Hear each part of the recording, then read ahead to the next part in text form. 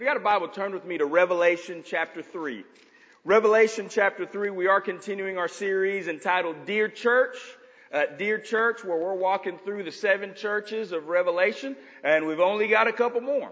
We've got Sardis this morning, Philadelphia next week, right? Not Philadelphia, Pennsylvania, Brother Dwayne, right? Philadelphia in Asia Minor. And then the last week, right, we've got the church at Laodicea, which is the well-known one, amongst those that have been in church any point in time. And so we're buzzing right along and super excited to be in the church at Sardis today in Revelation chapter 3. And so, beginning of that chapter, starting in verse 1, we're going to read through verse 6 together. And so if you're there, let me know that you're there by saying there this morning. And we're going to read verses 1 through 6, and then go from there. And so this is what the word of the Lord says. And to the angel or the messenger of the church in Sardis write, the words of him who has the 7 spirits of God and the 7 stars. Again, this is talking about Jesus, right? Whenever it talks about the 7 spirits, 7 stars, there's a lot that's there. You could spend a whole sermon just highlighting some of that there. But basically what he's saying is there isn't 7 spirits. That number 7 stands for completion. And so it speaks to the Spirit of God. There's one Holy Spirit. One Holy Spirit, Spirit of God at work in these 7 churches. He's the one that has done the work, right, in seeing folks saved, seeing folks growing in Him, right, and He is with Christ, right, connected to Him. And so, long story short, the one who's in control of these 7 churches, the one who is in rule of these churches and of the 7 stars. I know your works. You have the reputation of being alive, but you are dead. Wake up and strengthen what remains and is about to die. For I have not found your works complete in the sight of my God. Remember then what you have received and heard. Keep it and repent. If you will not wake up, I will come like a thief. And you will not know at what hour I will come against you. Yet you have still a few names in Sardis, people who have not soiled their garments, and they will walk with me in white, for they are worthy. The one who conquers will be clothed thus in white garments, and I will never blot his name out of the book of life. I will confess his name before my Father and before his angels. And then he says, he who has an ear, let him hear what the Spirit says to the churches. Why don't you pray? Why don't you pray with me? God, we love you. God, we ask that you'd have your way this morning, Lord, as we walk through, God, your word to the church at Sardis, Lord. I pray that, God, you would speak to us, meet us where we are today, Lord. As verse 6 highlights, Lord, it's not just talking to the big church in large, Lord. It's talking to individuals that are there within the church. And talking to individuals here this morning. You have a word for us today. And so, Lord, I pray, Lord, that we'd be still. And understand that, God, your servant's listening. Speak to us now. Meet us here. And we ask these things all in your gracious and heavenly name. Amen and amen. I read a story this week about a preacher named Jim Dunn who had the reputation of going a little too long in his sermons, Brother Neil. He loved to preach. And so he had a tendency of going a little too long. Instead of cutting it off at 30, 35, he went about 50, 55 on to an hour 15, sometimes. Went a while. And the issue was, those within the congregation, after a while, they got a little tired. And so, they started dozing off, right? We've all been there before. I'll be honest with you, I'm a preacher, and I've sat in sermons where I've dozed off, man. We've all been there. And so, folks were dozing off, folks were struggling. And one day, his wife, her name was Gladys Dunn, right? She was one who was, super extroverted, connecting with folks. And one day after a long sermon, right, Miss Gladys went up to one of the members who she hadn't met before, and said, hello, my name is Gladys Dunn. And the guy said back to her, amen, I'm glad it's done too.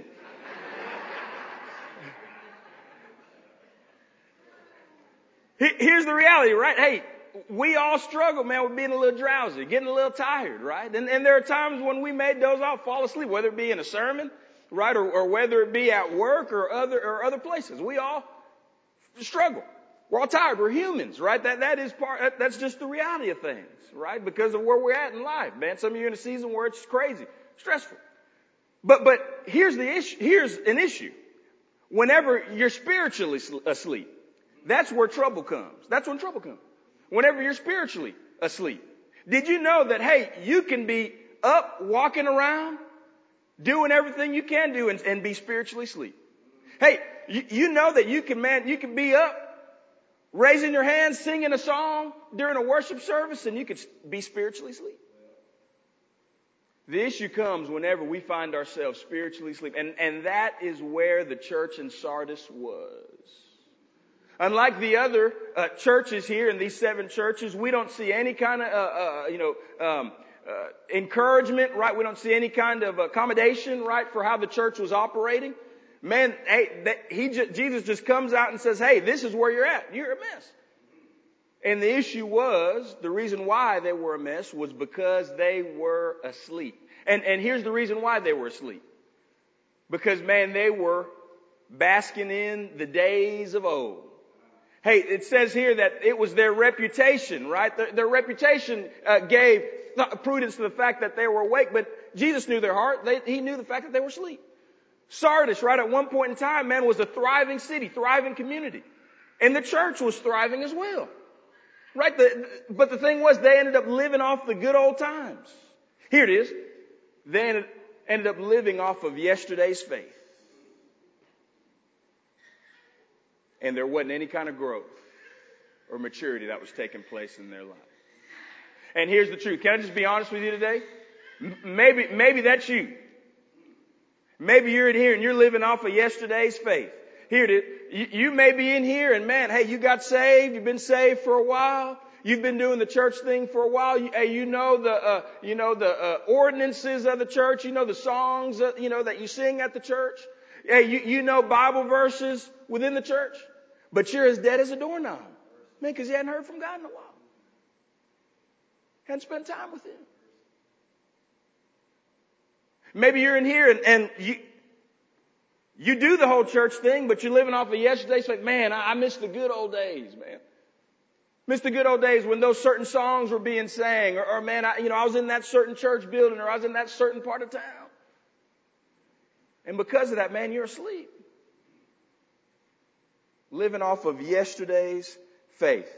Here's the reality. The call for us as believers isn't to live off of yesterday's faith. Man, it's to live in today and to experience Him today, to walk with Him today and to grow in Him today. Hey, the call for us is to follow what Colossians 2, 6 and 7 says. As we've received Christ Jesus the Lord, continue to walk in Him, rooted, built up, and established in the faith. I've entitled the sermon simply this, yesterday's faith. Yesterday's faith. The church in Sardis, they fell victim to that. The God that they worshiped was a lot sweeter to them back then than He was at that point in time, in the now.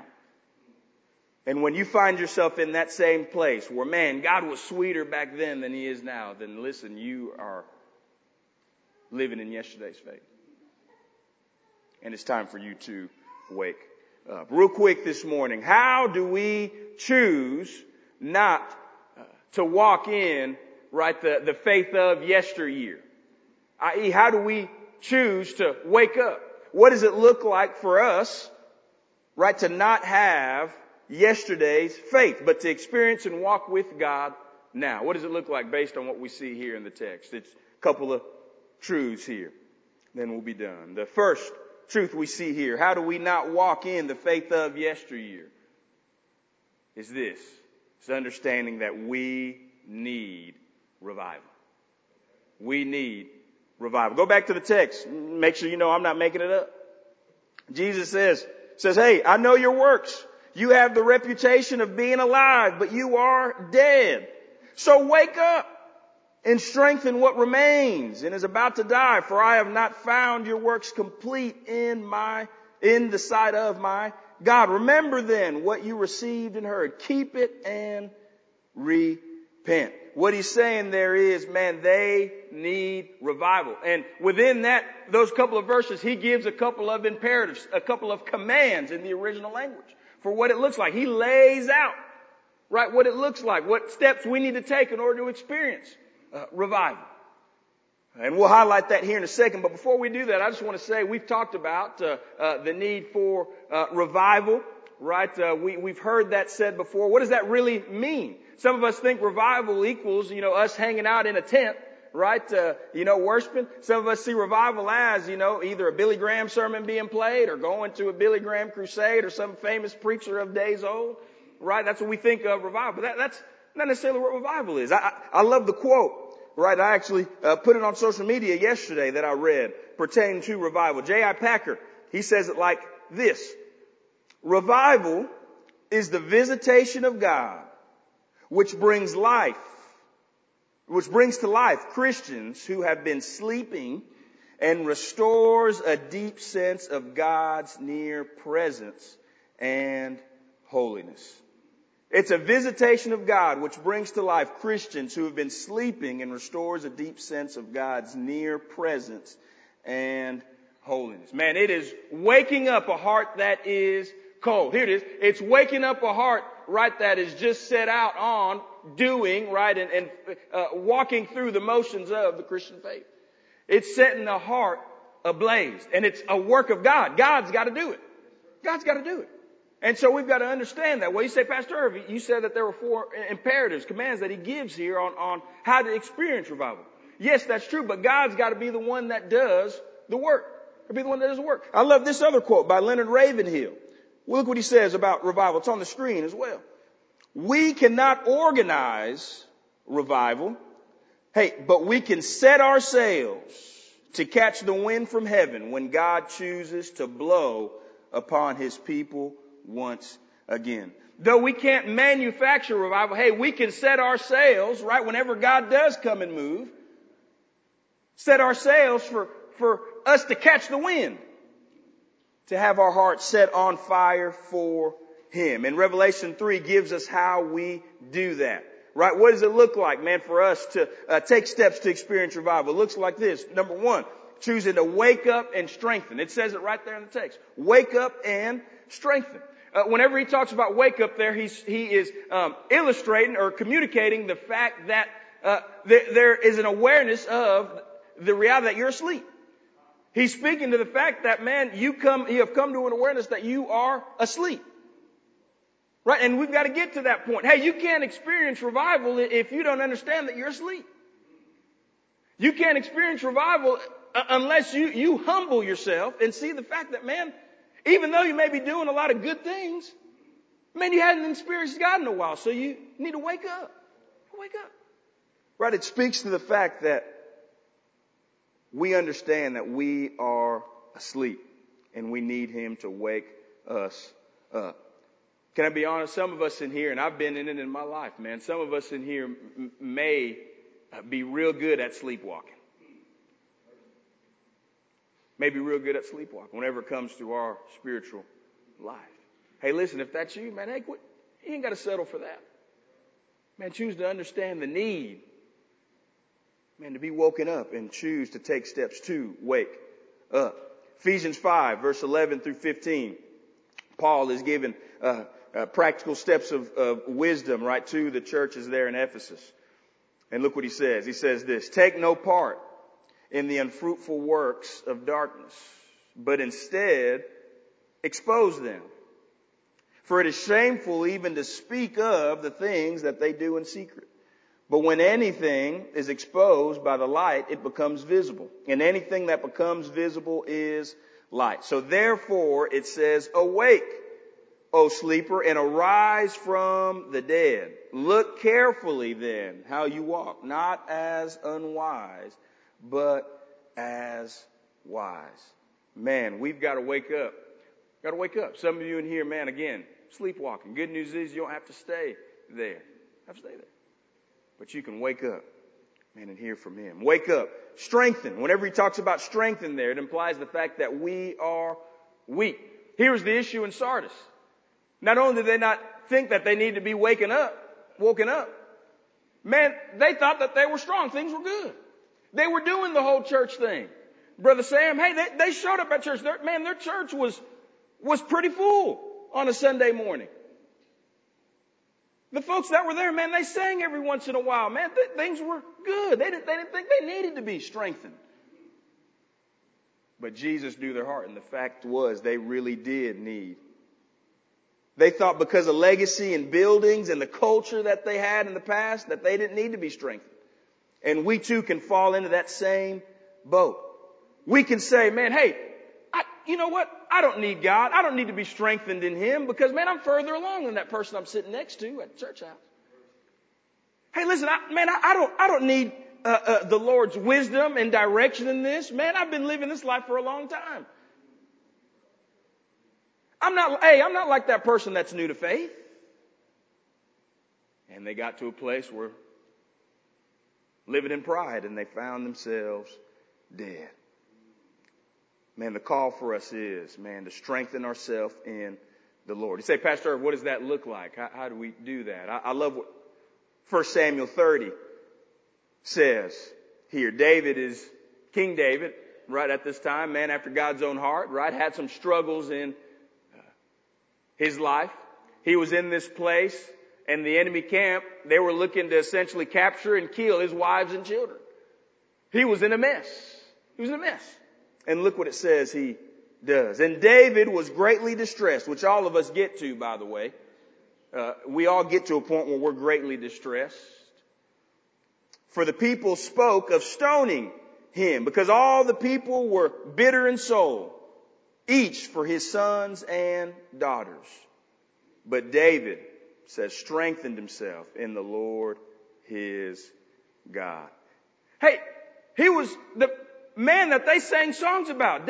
Saul slays his thousands, but David is 10,000s. He was the man that folks said, God himself said he was after his own heart. He could have wrote off past successes. He could have wrote off past victories and past glory. But he said, you know what? No, I need to strengthen myself in him. Hey, his response was a signal of the fact that he was alive and well spiritually. When we get to a point when we think we don't need, man, the Lord's strength, or we need him to strengthen us, that's when we find ourselves dead. And so we need to wake up and strengthen ourselves. Secondly, what it looks like, right, to experience revival, the fact that we know that we need revival. It says here to remember and keep hold of. Remember and keep hold of. God was telling the church in Sardis, hey, go back to the good old days. Don't dwell there. But go back to those days, man, whenever, man, you experienced me at work. Go back to those days, man, when you heard my voice, man, when you were filled with the Spirit and God used you to do great stuff.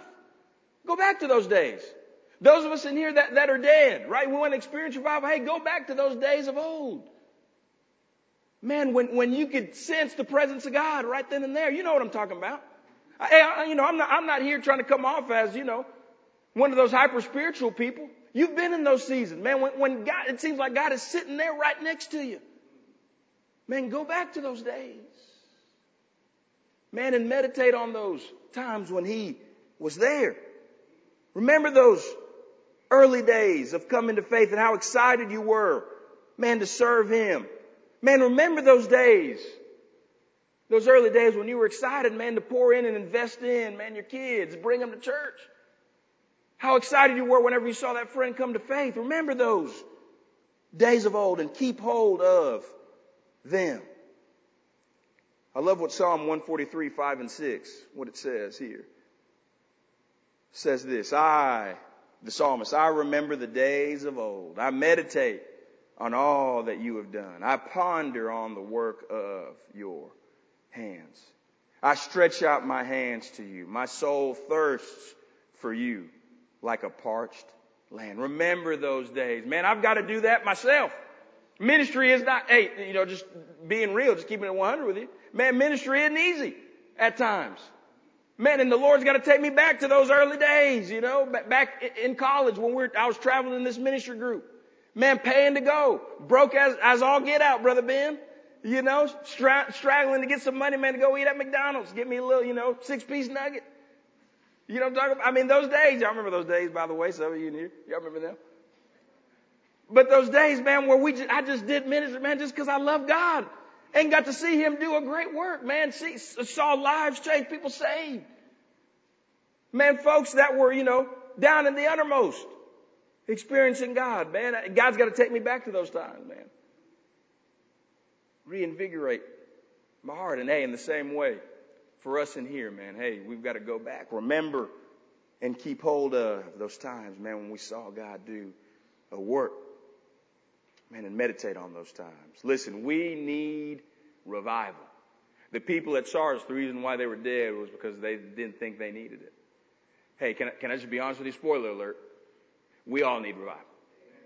All need it. And so, man, choose to understand that. And choose to wake up, strengthen, remember, and keep hold.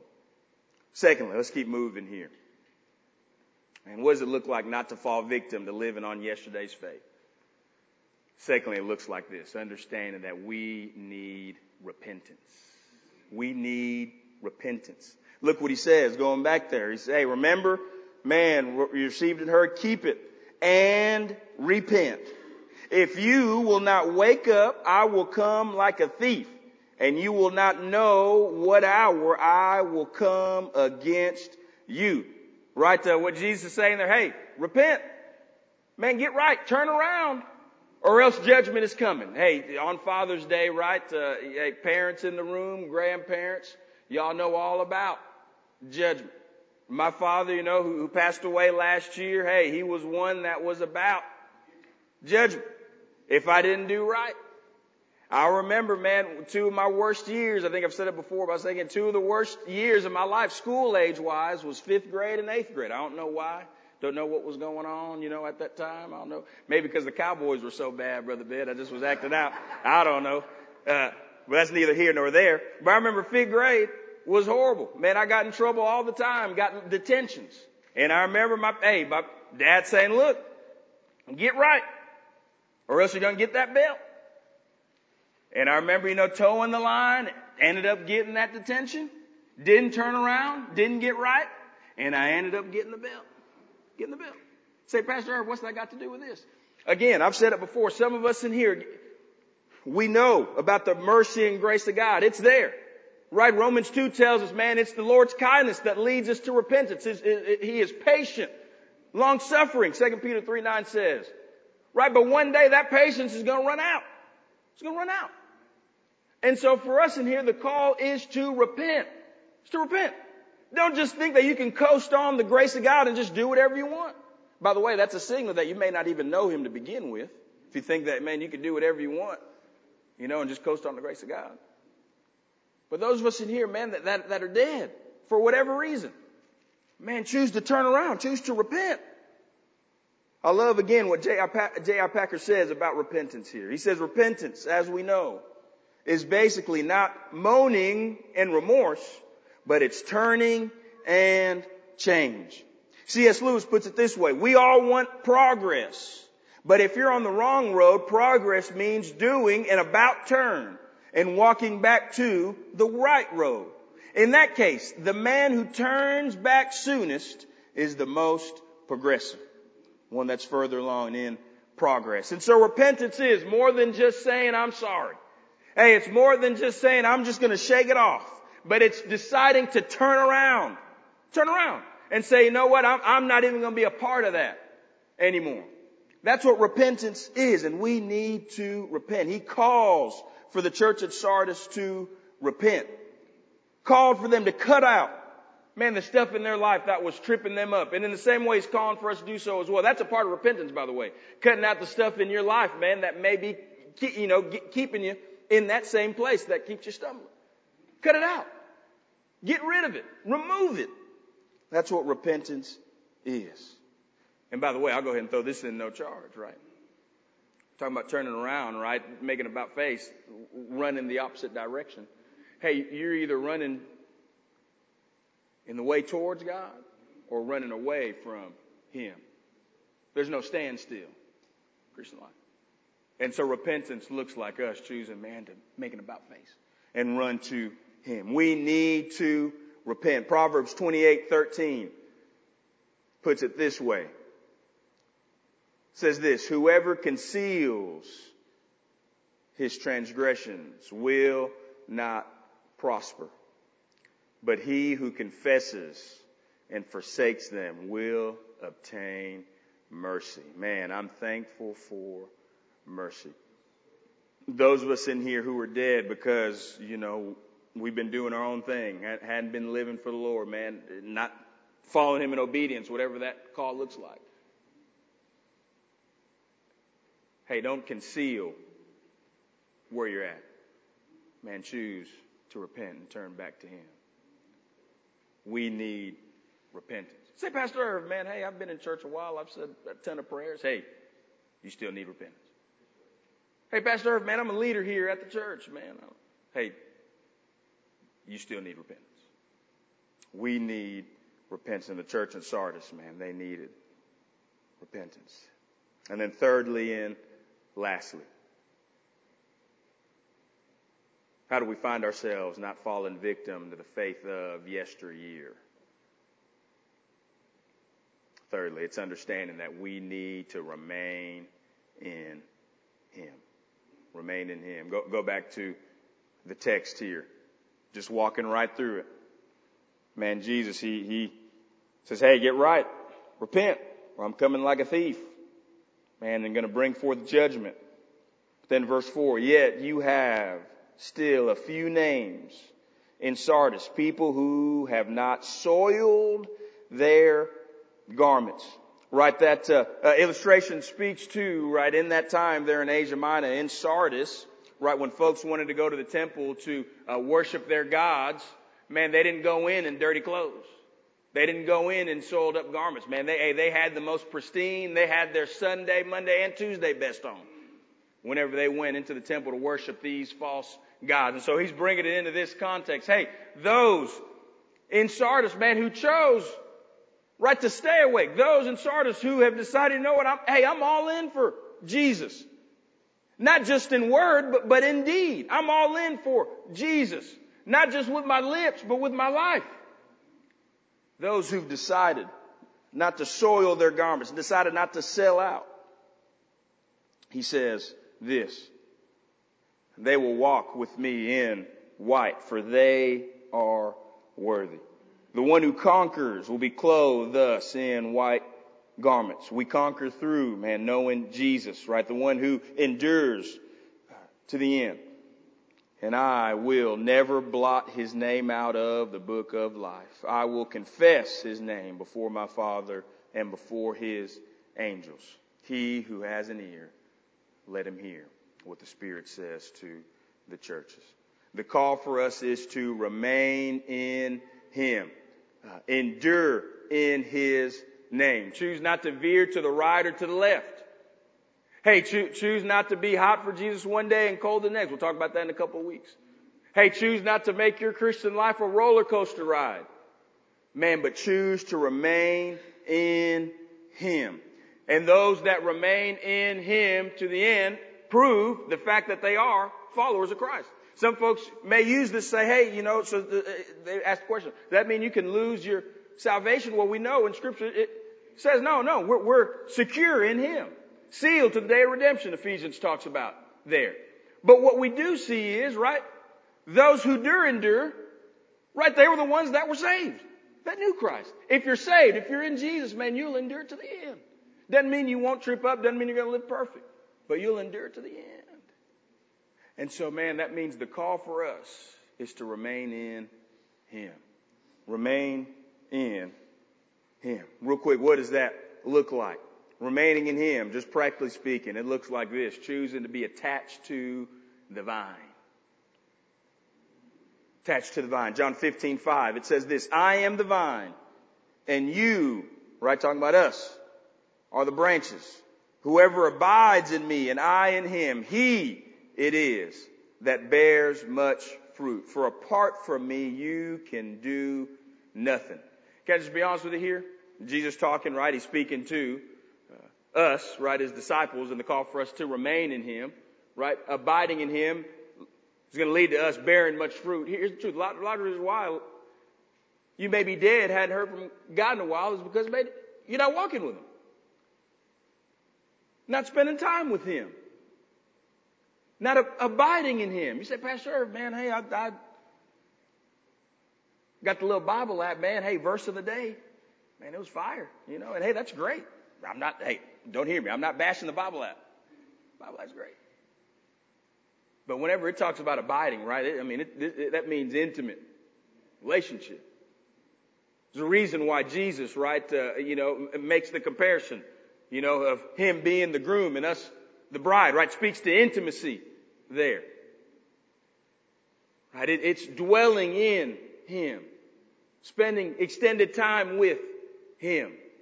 Man, every single day. Man, spending time in prayer, man, making that, man, the first part of your life. Say, man, hey, I got a family, I got kids, I got a lot going on. I get it. But be intentional about carving out time. Making time. Looks like prayer, looks like us, man, digging into his word. You say, Pastor Irv, I don't know where to start. Man, I encourage you to start. Hey, start in the book of John.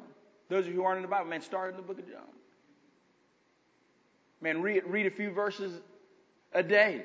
Just journal what God may be sharing with you. Start somewhere. But listen, we've got to abide in the vine. Here it is. I'll just put it. It doesn't matter how long you've been a Christian. It doesn't matter about your church heritage, right, in your church background, your family heritage background pertaining to Christianity. If you're not abiding in the vine, if you are not staying connected to Jesus, you're not going to grow. Not going to grow. And you're going to find yourself dead like the church in Sardis. That was their mistake. Man, they weren't spending time with God. And so we've got to abide or stay attached to the vine. And then secondly and lastly, listen, we have got to choose to stay attentive to the mission. Stay attentive to the mission. I like to put it this way. You've heard it before. So cliche, but it's so true. Keep the main thing the main thing. Matthew 28, 19 and 20. Hey, the church of Sardis, they had forgotten about this. They had forgotten about the mission. Forgotten about the mission. Matthew 28, 19 and 20. Go, therefore, and make disciples of all nations, baptizing them in the name of the Father and of the Son and of the Holy Spirit, teaching them to observe all that I have commanded you. And behold, I am with you always to the end of the age. We've got to stay attentive to the mission. Stay attentive to the mission. I had the opportunity of being in Los Angeles area this week for our national convention. And, I love our, convention. I grew up Baptist saved at a Baptist church. Man, grew up in Baptist church. But what's taking place is that some folks have not stayed attentive to the mission at hand. They have made, the Christian faith, more about philosophy and ideology than about loving Jesus and being on mission for him. And because of that, I'm just going to keep it 100. There's some of them that are there that may find themselves like the church of Sardis, man, dead. And we too can fall victim to that when we forget the main thing. When we make our Christian life about, ideology and philosophy. We make the Christian life just simply about theology, which, hey, by the way, that's great. Theology is great. We need theology. Man, it's great to have conversations, about certain aspects of the faith, but man, if that takes over the mission, then we're in a mess. Hey, listen, on the other side, if the thought of, hey, man, we want to stay relevant in culture, man, hey, I want to be able to live a life that I do whatever I want, but at the same time still say that I love Jesus. Hey, i.e. liberalism, like we talked about a couple weeks ago. Man, if we find ourselves like that, man, then we're going to find ourselves dead. we have got to choose to stay attentive to the mission. Attentive to the mission. And that mission is, man, making disciples. Man, sharing the truth of Jesus Christ with those that are around us. Sharing the reality that, man, he came, lived a perfect life, died on the cross, rose from the dead, so that folks can come to know him. And then choosing to invest. Here, we forget about this part. Choosing to invest and pour into the lives of those that may not be as far along in their faith as we are. That includes your children. That includes those in this very room. As you befriend them, get to know them. That includes those in your family group. We've got to choose, man, to stay attentive to the mission. Man, we need to remain in him. I'll close with this. I grew up and leftovers were a staple in our home. I don't know how many of you guys are, can relate to that. Growing up, leftovers were a staple, all right, 5, 6 of you. That's all good. All good. No, I know y'all are probably judging us right now. Oh, man, he's leftovers. It's all good. I loved them. But we'd grow up, Saturday morning, man, we'd have, leftover, baked chicken that we ate the day before. And so I grew up loving leftovers. I remember as I got older, one time my parents went to this, real fancy, restaurant in Dallas here. I don't know if they've got them around here, but it's called Papados. You've probably heard of it before. Good little seafood place. And they came back with leftovers.